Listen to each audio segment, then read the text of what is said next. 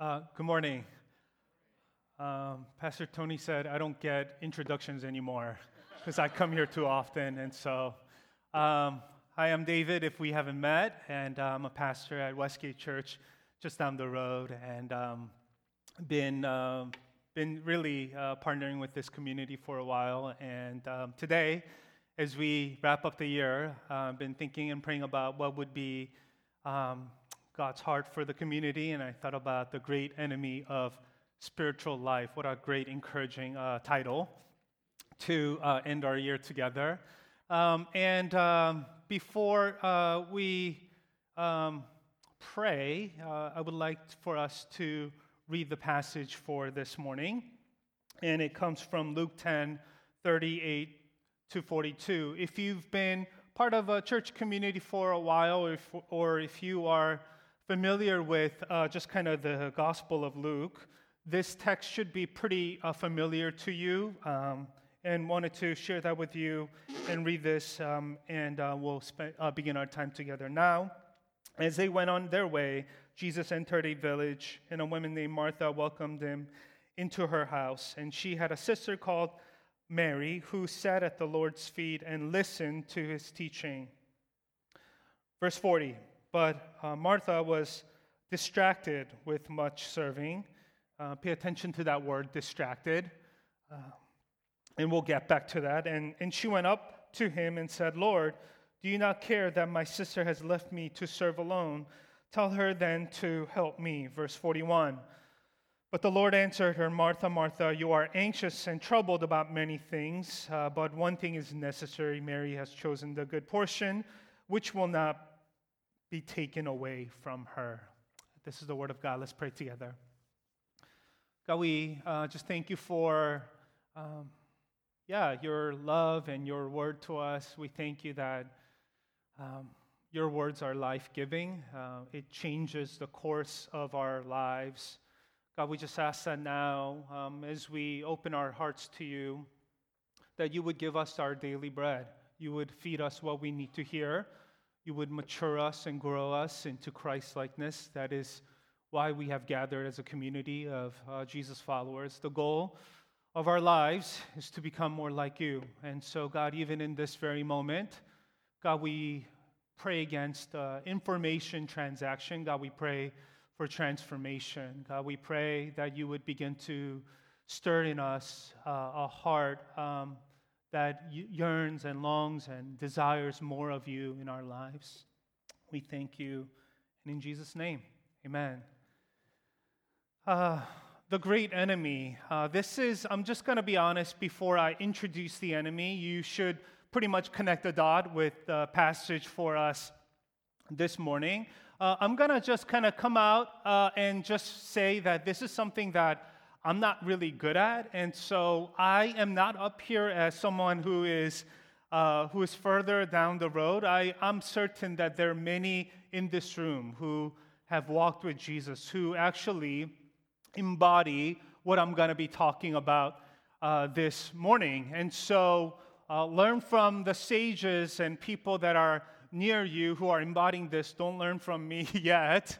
If I'm being honest, God began to do this work about 5 years ago, and so I've been at it for 5 years, and I have seen how important this piece of spiritual walk in our journey is for my life and for my family, for the church, and for the followers around the world. And so I failed more than I can count.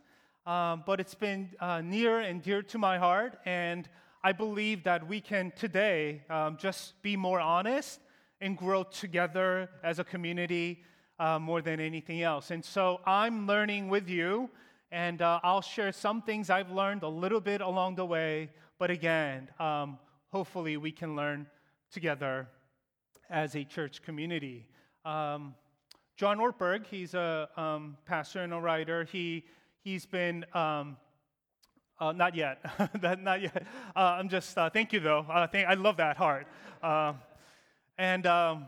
Ortberg once said he was in charge of a very big church in Chicago, and he called up his mentor, one of the biggest churches actually at that time in the world, and he called up his spiritual mentor and asked, what should I be doing to grow in my spiritual journey? Like, well, what does it look like? And his mentor, Dallas Willard, as you know, a philosophy professor at USC. He is kind of the spiritual gurus along with Henry Nouwen and C.S. Lewis and all these spiritual kind of faithful followers of Jesus. And Dallas Willard said this.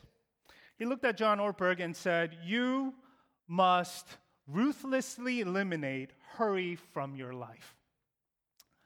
Let me say that again. Dallas Willard said, if there's one thing, you must ruthlessly eliminate hurry from your life. And John just took out his piece of paper and he said, okay, I'm done. What's the next? And give me another piece of wisdom. And Dallas Willard took a pause and said, that's all I have for you. You must eliminate hurry from your life. What you see in today's passage is that you see a version of Martha and Mary, and very many of you here are familiar with the story. How one sister is sitting with Jesus, the other sister is your typical kind of immigrant Asian person, like working hard, serving, grinding it away, slightly bitter. That's all part of our culture. Right? You're not serving, but I'm serving the Lord, right? Why aren't you in leadership? I'm in leadership. I'm tired because of you. When will you wake up from your own lazy spiritual walk and serve God's kingdom while I do all the work and I never get credit? And, and not that any of you here deal with that.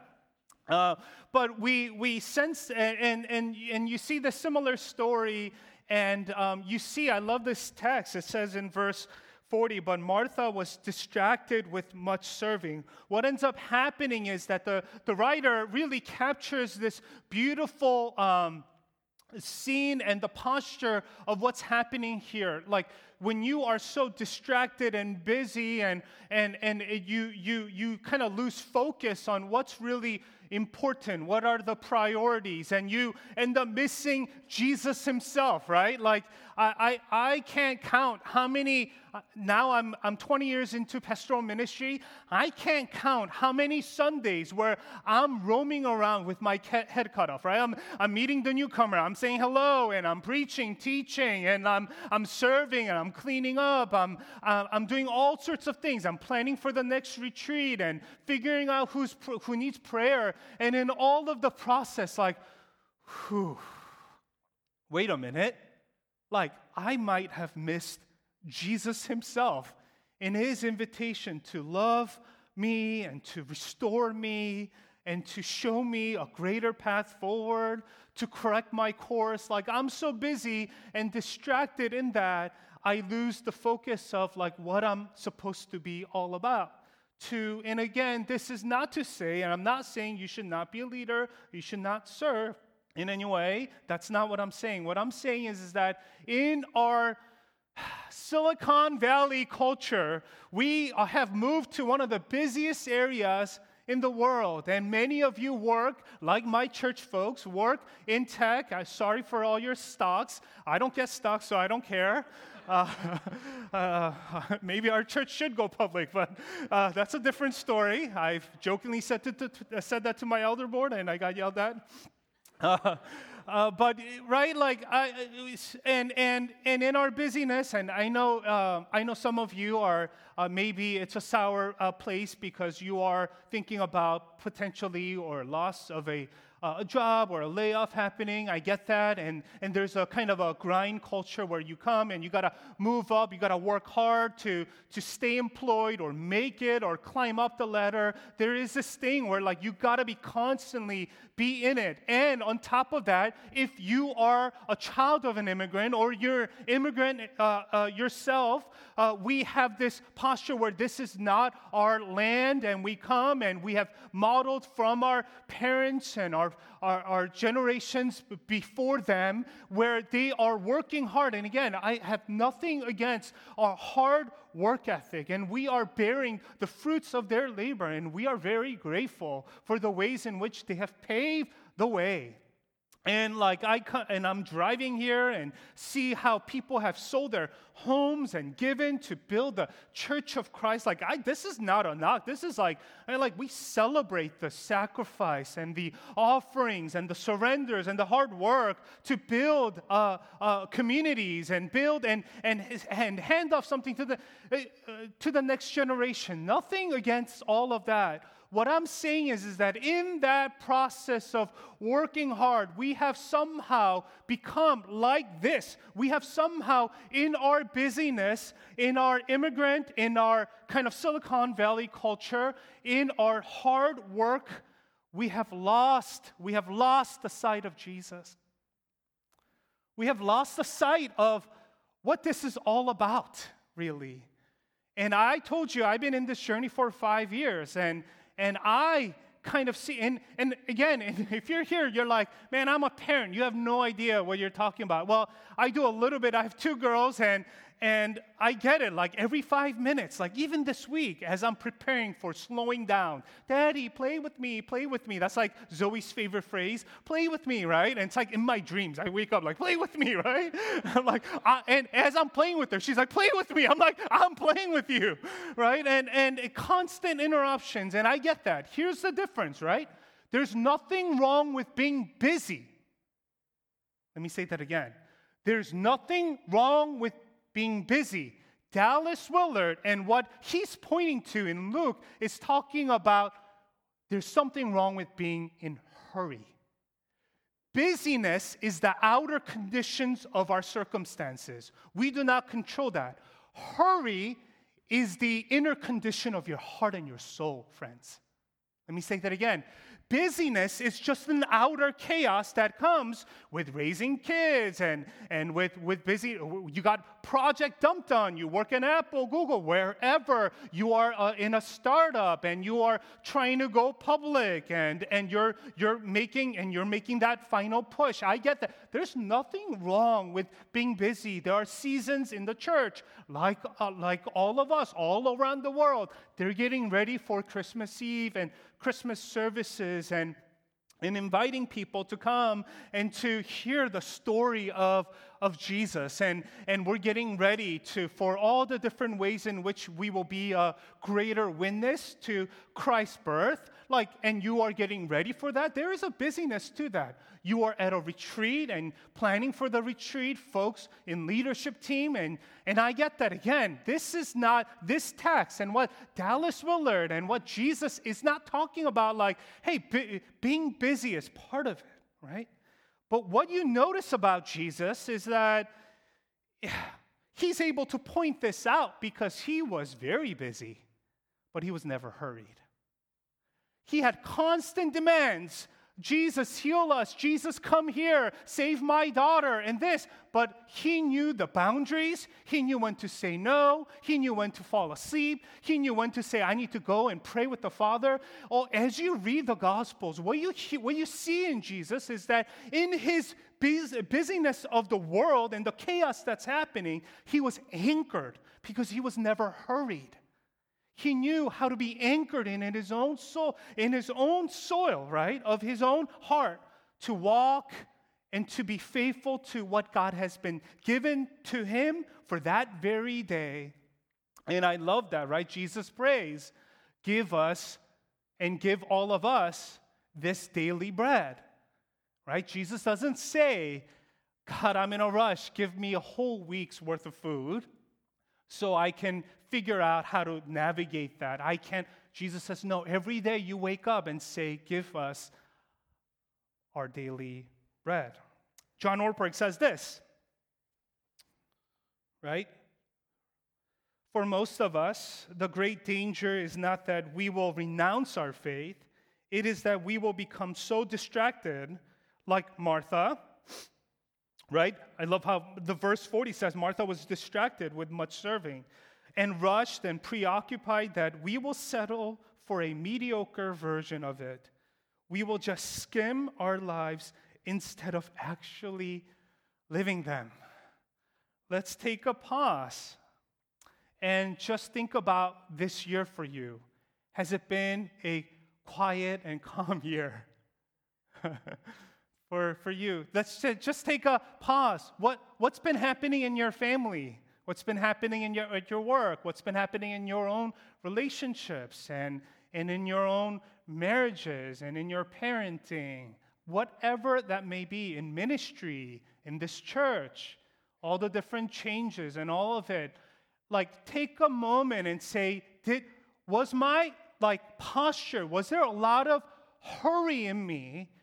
Or this year, as you look at this year, right? And this is the beauty and the gift of ending the year, which is why we get to see, have I grown in greater peace, right? The fruit of the Spirit. Have I grown in peace? Have I grown in gentleness? Have I grown in love? Have I grown in all the... And by the way, you cannot grow in the fruit of the Spirit if you're constantly in hurry. There's no space for you to love. There's no space for you to be peaceful. There's no space for you to be gentle because you're constantly irritated. And so if you take an inventory of your life this year, did you live in a posture of not just being busy, but in a posture of hurry? Or did you grow in the fruit of the Spirit? This is, again, not a message to shame you. This is an invitation from God through Luke 10 to say, where have we been? Carl Jung says this: hurry is not the devil, not of the devil. Hurry is the devil, right? Hurry is not of the devil. Hurry is the devil. My friend, he wrote a book a few years ago called The Ruthless Elimination of Hurry, right? And he was mentored by John Ortberg and Dallas Willard, and so he actually took that phrase and wrote this book a few years ago, and it became New York Times bestseller. A lot of Christians. How many of you actually have heard of this book or read this book? Yeah, okay. So I highly recommend it, and it hit a nerve in kind of the Christian circles, and so. And I can only see it as not just that it's a great Christian literature, but it hit a nerve in our world today that we all are living in a hurry. And in the book, John Mark Comer says this. Corrie ten Boom once said that if the devil can't make you sin, he'll make you busy. There's truth in that. Both sin and busyness have the exact same effect. They cut off your connection to God, to other people, and even to your own soul. Whew. He's preaching now, right? And some of you, you're like, I don't know, I'm easygoing, and I don't feel like that's me, my posture. I'm very chill, I'm relaxed, and maybe even for you, there might be an invitation. So we're going to do a quick exercise. And in the book, as we talk about what does it look like to be just constantly busy and in a hurry, there are 10 symptoms of hurry sickness. And we're going to do a quick exercise together, okay? So I'm going to start with the first one. Irritability, right? That's what, okay, so just take a moment and say, when small things become big in your life, right? You get annoyed by, it should, like Skylar Zoe, right? They're kids, they're like 4 years old, and they spill milk, right, on the floor. Like, she's supposed to spill milk because she's still learning how to hold things, right? And then I'm just like, I lose it. Like, God, like once again, that 2% milk, right? That I've worked hard to right? Like, and I get so bothered. And I look at her and say, why did you spill again? And she's like, I don't know. I'm just 4 years old, right? She doesn't say that, but that's how she looks at me. She's like, I don't know. I'm like, right? Like, it's just a baby, right? But you get and you're at work, or you're with your family, or you're in a relationship, and small things bother you a lot more than it should, right? That's a symptom of hurry sickness. Hypersensitivity, right? And hypersensitivity is really saying, like, you get emotional and you get hurt easily, right? And then workaholism it speaks for itself, right? Restlessness, right? You go to sleep and you're still thinking about tomorrow. You're thinking about all the work projects and everything around you. You're thinking about the next thing that you need to do. There's a checklist in your soul, and constantly you're thinking about what, and you look at, you love looking at Google Calendars all the time, right? And you stare at them and you find pride when there's like a lot of things that are filled up, and you're looking at when you get an email for like a next ping for like a meeting with you, it excites you, and I'm sharing all that because that's me, and right, and workaholism, right? Like you love to talk about work, think about work, and you're dreaming about your next work project, right? There's a posture in which, right, emotional numbness, and you are disconnected. Right? And folks who are disconnected, you think you're not being hurry, but actually that is also a symptom of being in hurry. Because why? Because you are focused on not that important things. You are becoming numb so that you don't have to really deal with the main thing, right? And so that's how it comes in your life, out of order priorities. And that's what happened with Martha and Mary's story. Like Jesus is in your room, but you're on the other side, like doing stuff for Jesus, but you're like not in his presence, having a conversation, receiving from him, right? That's what happens in out of order priorities. And there are priorities in your life. You have a family, you have things that are important to you, but because of hurry sickness, what ends up happening is that all your priorities get mixed up in the process. Lack of care for your body, like you need to go get that chiropractic treatment, right? You need to go get that massage, or you need to rest, or you need to exercise, and you're not taking care of your body. You're eating junk food, and I'm too busy. I just got to do that, whatever that Trader Joe's, like that 3-minute microwavable, that Indian curry thing. Actually, by the way, it's really good. But why was I thinking about that? Oh, I'm hungry. Okay, but yeah, like you're like I only have time for quick microwavable things, right? Like I just got to get to the next thing, and so there's a lack of care for your body. Escapist behaviors. That's your Netflix for you. That's your shows and dramas and games where you just can escape from reality, right? And you don't want to deal with some of the important things that are coming in your way. And so escapism is actually a symptom of hurry sickness.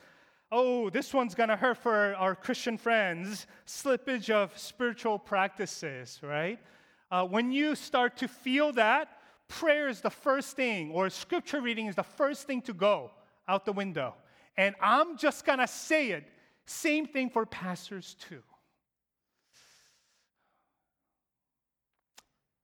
You're like, why is he here? Same thing for Christian leaders. Same thing for elders, deacons. I don't care who you are. This is the first thing that goes, especially if you're a Christian leader. When you are busy, I've been guilty of like using my sermons as my devotional, right? Like that's what happens, right? Devotional and sermons are two different things, but I don't have time to do my stuff, right? Let me just chew on what I'm gonna work and preach on Sunday as my devotional. Then it's kind of like a 2-for-1 deal with God, right? I grow in my faith and I get to work for God's kingdom all at the same time, right? God, don't you love my efficiency, right? And God says, no, absolutely not. But what ends up happening is that's what happens. There's a slippage of spiritual practices. And lastly, isolation, right? When you become so hurried and busyness just keeps creeping up, you begin to remove yourself from community out of tiredness and exhaustion. Here, let me show you a quick slide that I saw, a quick pie chart, right, that I found it to be super helpful. This is the Decalogue, or what we call traditionally the 10 Commandments. And 10 Commandments, if you are a follower of Jesus, and if you're not, I'm so glad that you're here with us and checking us out and checking out what it means to know Christ and to follow, it's a courageous thing to be coming even on a Sunday morning like that. But if you've been around, Ten Commandments are really a guideline in which people of the faith understand and follow God and His heart for humanity. And these are not rules and regulations of not to-dos, but really about what gives real life and freedom and joy. But if you look at of the 10, what you see and I love what they did. They said, let's just use all the words that God used and see if there's a lot of words, right, for certain ones, like that must mean much for God's heart. And then when they did the survey and able to count it, they realized that Sabbath, right, the rest of human soul, right, to stop and to seize and to trust God, right? That we are not machines. That had the greatest amount of words of all of the 10 Commandments. Now, that's got to say something to us in our own invitation. What does it look like for you and I to not get caught up like Martha in the distraction and the busyness and the hurriness of our soul, and with Silicon Valley and the immigrant culture that only adds to it? But what would it look like to create margin for next year, friends? What would it look like for us to slow down a little bit? For us to surrender and to say, that's not of me. What would it look like for us and friends that we surrender our desire to be a savior in all situations of all people in our lives, right? Savior complex, right? Like that we are not the solution to all things. What would it look like to create boundaries? What would it look like in 2023 to say no more often? What would it look like to take and pause and give a day to really stop your work, to not check Gmail, not to click refresh? Like, do you do this? I do it all the time, right? My phone hates me, right? I'm like, come here, right? And I refresh and desiring like one more impact for whatever, even if those things are good. What would it look like for us to pause and remind ourselves that we are humans and that God is still at work when we're not working? That it is God who guides our lives. It is God who leads us home. That it is God who will lead our families. I cannot save my children. Salvation is of the Lord. And it's my job to, of course, best model that at home, but at the end of the day, salvation is not David Kim's work. And so what would it look like for us in 2023 to create a little bit more of the Sabbath, the silence, the solitude, to stop? And friends, I grew up in the church context where exhaustion or looking tired as a leader was a badge of honor, a badge of greater spiritual maturity. But what I've come to realize in my role as I began to actually be mentored by spiritual leaders who are further down the road and people that have gone and followed Jesus for a long time, they do not have a hurried spirit. They are more calm, more anchored. My dad met Philip Yancey and Richard Foster, again, giants in the faith, and my dad met them at a restaurant. And the way they pause and stop by to say, hey, like, what's your name? And my dad's like, oh my gosh, like, you're Philip Yancey and Richard Foster. Like, I've read about you in seminary. And the way they carry themselves, they look for openings of God because they're not tunnel vision, just trying to grind it out. They're looking around because they understand that once they rest and have margins. And so what I begin to realize is that if you look at people who are more mature in their faith, they are slower. They are slower. And that slowness is not laziness as some people take it. Young people, right? You're like, you're young too. Yes, I'm learning this with you. But that is a posture of spiritual maturity and growth because they're anchored in God's love for them, that they're not defined by what they do or how well they perform at work or church or Christian leadership or what have you. And so exhaustion, I used to think, I would look at pastors and like when they look exhausted, and when I look exhausted in front of my congregation, I thought that shows how hard I work for you all. But what I began to realize more and more is that if I'm getting constantly tired and exhausted, that means I'm just bad at boundaries. And that I do not understand the extent of my limitations that God has given for my life, that I do not know how to say no. I blame, actually, the church for making me who I am. I blame the leadership. I blame everybody else.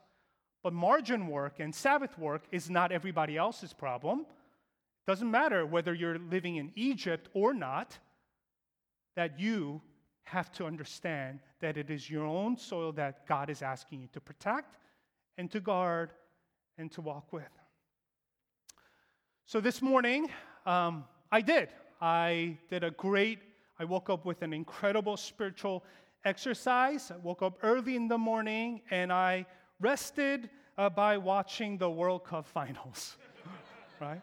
It's like, God, I'm preaching about this. Should I spend the morning in prayer or should I watch the game? And I did, and I loved and enjoyed every minute of it. If you did not watch it, like I don't want to ruin it for you, but it was one of the greatest games ever played, and I'm a big soccer fan, but I want to show you something here. Show the photo real quick. And when the World Cup was happening in Qatar, it just ended this morning, when they hired all these security workers to come, they had to sign a paper saying that once you are working the crowd, your main job is safety and security to make sure that there isn't any crazy things happening. And in their contract, FIFA asked them to say that you are agreeing to not even watch a second of soccer. You cannot even turn around. So this man, God bless him, you could tell what Enneagram number he may be, just follows the rules and just says, I will not do anything else but what I've agreed to.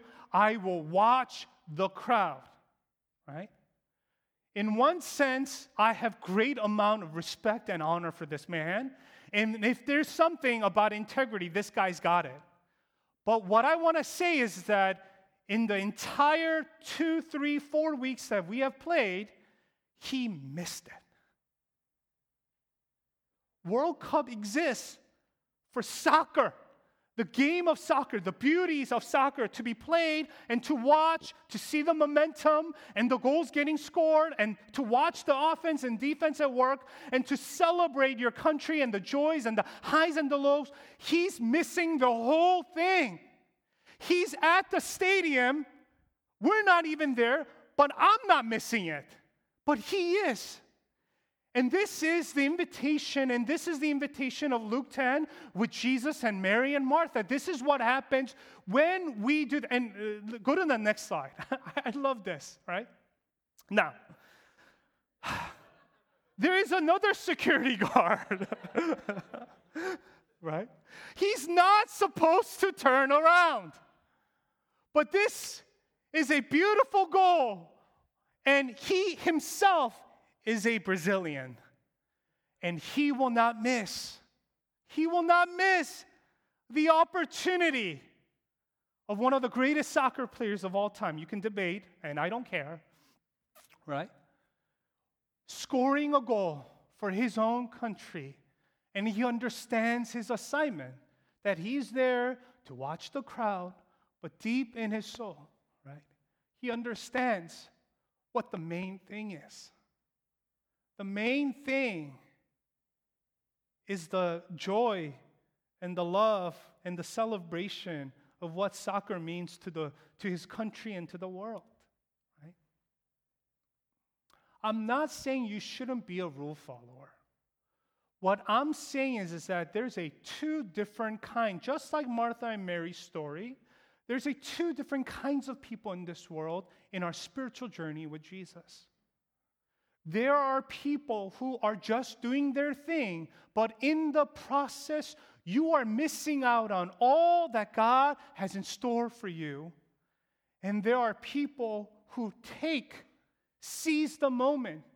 And for us, the invitation is that as we head into 2023, what would it look like for us to not get distracted and busy and in the chaos of our Silicon Valley and COVID and all that is coming, and who knows what other things will be coming in 2023, but still in the process, again, busyness is the outer circumstances that we cannot control, but in it that we anchor ourselves, that we create margin in our own journeys so that we do not miss the invitation from Jesus to grow in His love, to grow in peace and gentleness, to be the kinds of people who are not tunnel vision, but who see what God might be up to in your life.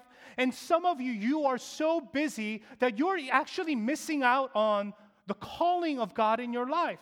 That God is actually inviting you to something else, but you cannot even hear the Lord because you're caught up in the chaos. Worship team, I would love for you to come up. And so I want us to practice this here at this moment. Okay? I don't want to quickly end this message, which defeats the whole purpose of the invitation, right? And so I would love for us to just pause for a moment. And what would it look like for us to create margin and Sabbath and rest and a pause in our lives? I have a friend in my men's group. He's a father of two, and there's a lot. One of his kid, he struggles with a kind of disability, and so there's just a lot that's asked of them. And so after work, and he works at a startup culture, there's just a lot. He would come, but what he would do is he would just park 2 blocks before his house. And he would just pause and say, God, I cannot go home exhausted. I gotta give my family the best. So God, would you recharge me?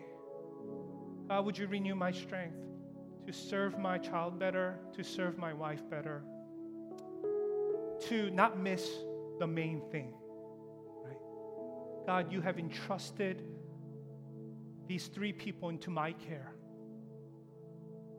to love them, to disciple them in the way of Jesus. And so I will not miss that. So what would it look like? If you can't commit a whole day, and if you can't start there and say, I'm going to choose this day to really not work and to breathe and to lean into things that are important in my life, if you can't do that, what would it look like to even just create 5-10 minutes in your own journey? What would it look like for you in 2023 to create a little more space so that you can calm your hurriness and not miss the invitation of Jesus like Martha did? What would that look like for you? So let me ask you this question. Is there a circumstance in your life? Is there a situation in your life this year and even now that's just been crazy? Just overwhelmed you? And you feel your anxiousness, your hurriness, your restlessness, your irritation, your sensitivity, all of it heightened because of this particular situation. And you're like, David, you have no idea. This thing is killing my soul. Totally understand. Totally. Again, God doesn't say that all of your circumstances will be a smooth ride. Remember that scene in Elijah, 1 Kings 19? After that great battle, he's exhausted. And I thought in the Asian translation version that God showed up and said, come on, get up. Let's kill it again, right? That's what that's how I read the text. It's like, you weak sauce, right? God telling Elijah, like, you just did an amazing thing. Me and you, let's tackle another idol, right? But the angel of the Lord, if you read the text, says this: rest and eat. This journey will be very long for you. And as I pray for this community, God's saying Christian faith is not for just today and tomorrow. It's a long journey. It's a long haul. Spiritual formation is a long path to Christ-likeness. So I am not here kidding myself to thinking you and I are gonna change today, but just 1%, just a little bit. This journey will be long for you and I. So instead of trying to fix everything by tomorrow, instead of trying to figure everything out by next week, can we say, God, I surrender my life to you. This journey is a long journey. So I take a deep breath. So we're gonna do a quick spiritual exercise. If you are comfortable, just breathe in and breathe out with me. Ready, set, go. Let's do that again. Again, ruach in Hebrew. The Holy Spirit is breath. There's a reason for that. You know that? That we're not breathing in. This is not yoga. Right? Though I love the stretches of yoga in different ways. Okay, focus, David. It's not yoga, but as you breathe in and breathe out, you're breathing in the power of the Holy Spirit. You say, Holy Spirit, I love that song that they sang, I will make room for you. I will make room for you. So with whatever that circumstance that's driving you nuts, now hold that thought, okay? Whatever that is, illness, pain, job loss, family dynamics, relational chaos, church problems, whatever, right? It may be the person next to you, right? Then just quickly look at them and just nod. Right? And then we're gonna say, God, I commit this thing to you. It doesn't mean that I'm not gonna work at it. It just means I'm not gonna approach it with my hurried spirit, but I'm gonna breathe the Spirit of God. So with that, community, let's take a deep breath again and breathe out.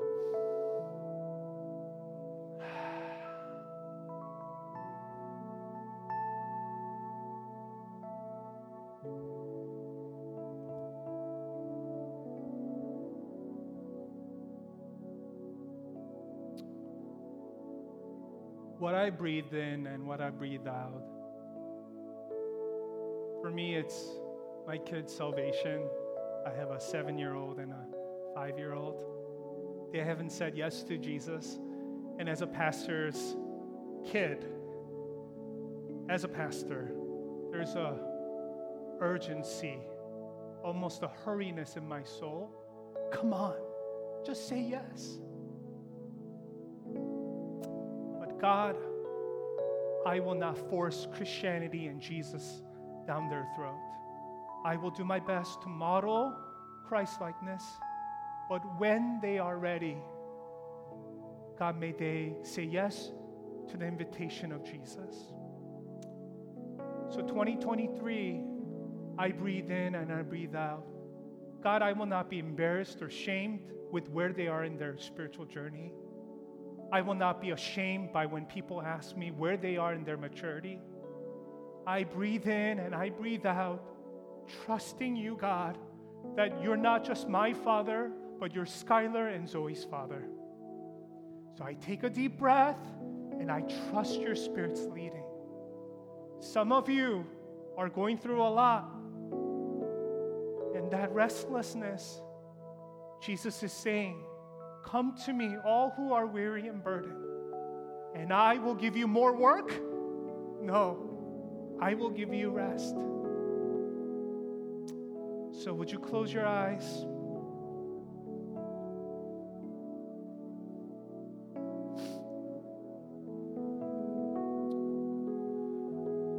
Jesus, I really sense a leading from you to not rush this prayer, so I'm just going to pause.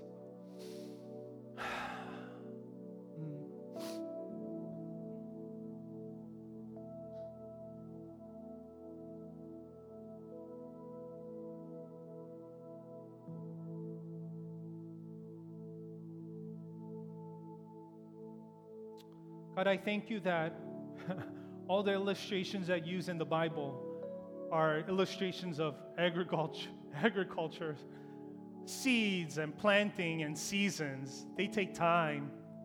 You don't use Silicon Valley examples of machines and building by next week, and Costco and Whole Foods coming up in 3 months of building it. But you use seasons and trees that take years to grow into. And so, God, we pause and we say, God, we thank you for 2022. And we just ask for a steady growth in 2023. God, we ask that this community will be a community that is anchored. That when people come into this room, they sense a spirit of peace and calmness, because the work of God is very slow and steady. God, we pray for the chaos of this world that makes us a little bit anxious. And God, we just ask now that you would give us the right and helpful posture towards it. In Jesus' name, amen.